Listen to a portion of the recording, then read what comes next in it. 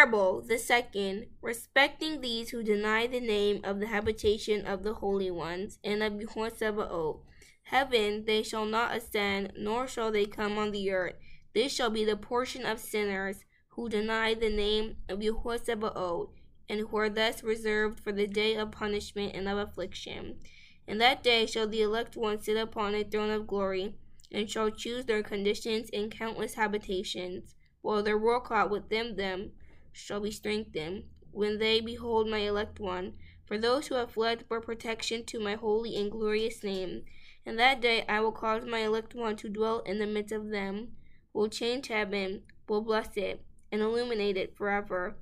I will also change the earth, will bless it, and cause those whom I have elected to dwell upon it. But those who have committed sin and iniquity shall not inhabit it, for I have marked their proceedings. My righteous ones will I satisfy with peace, placing them before me. But the condemnation of sinners shall draw near, that I may destroy them from the face of the earth. Hallelujah. This was the reading of Enoch 45.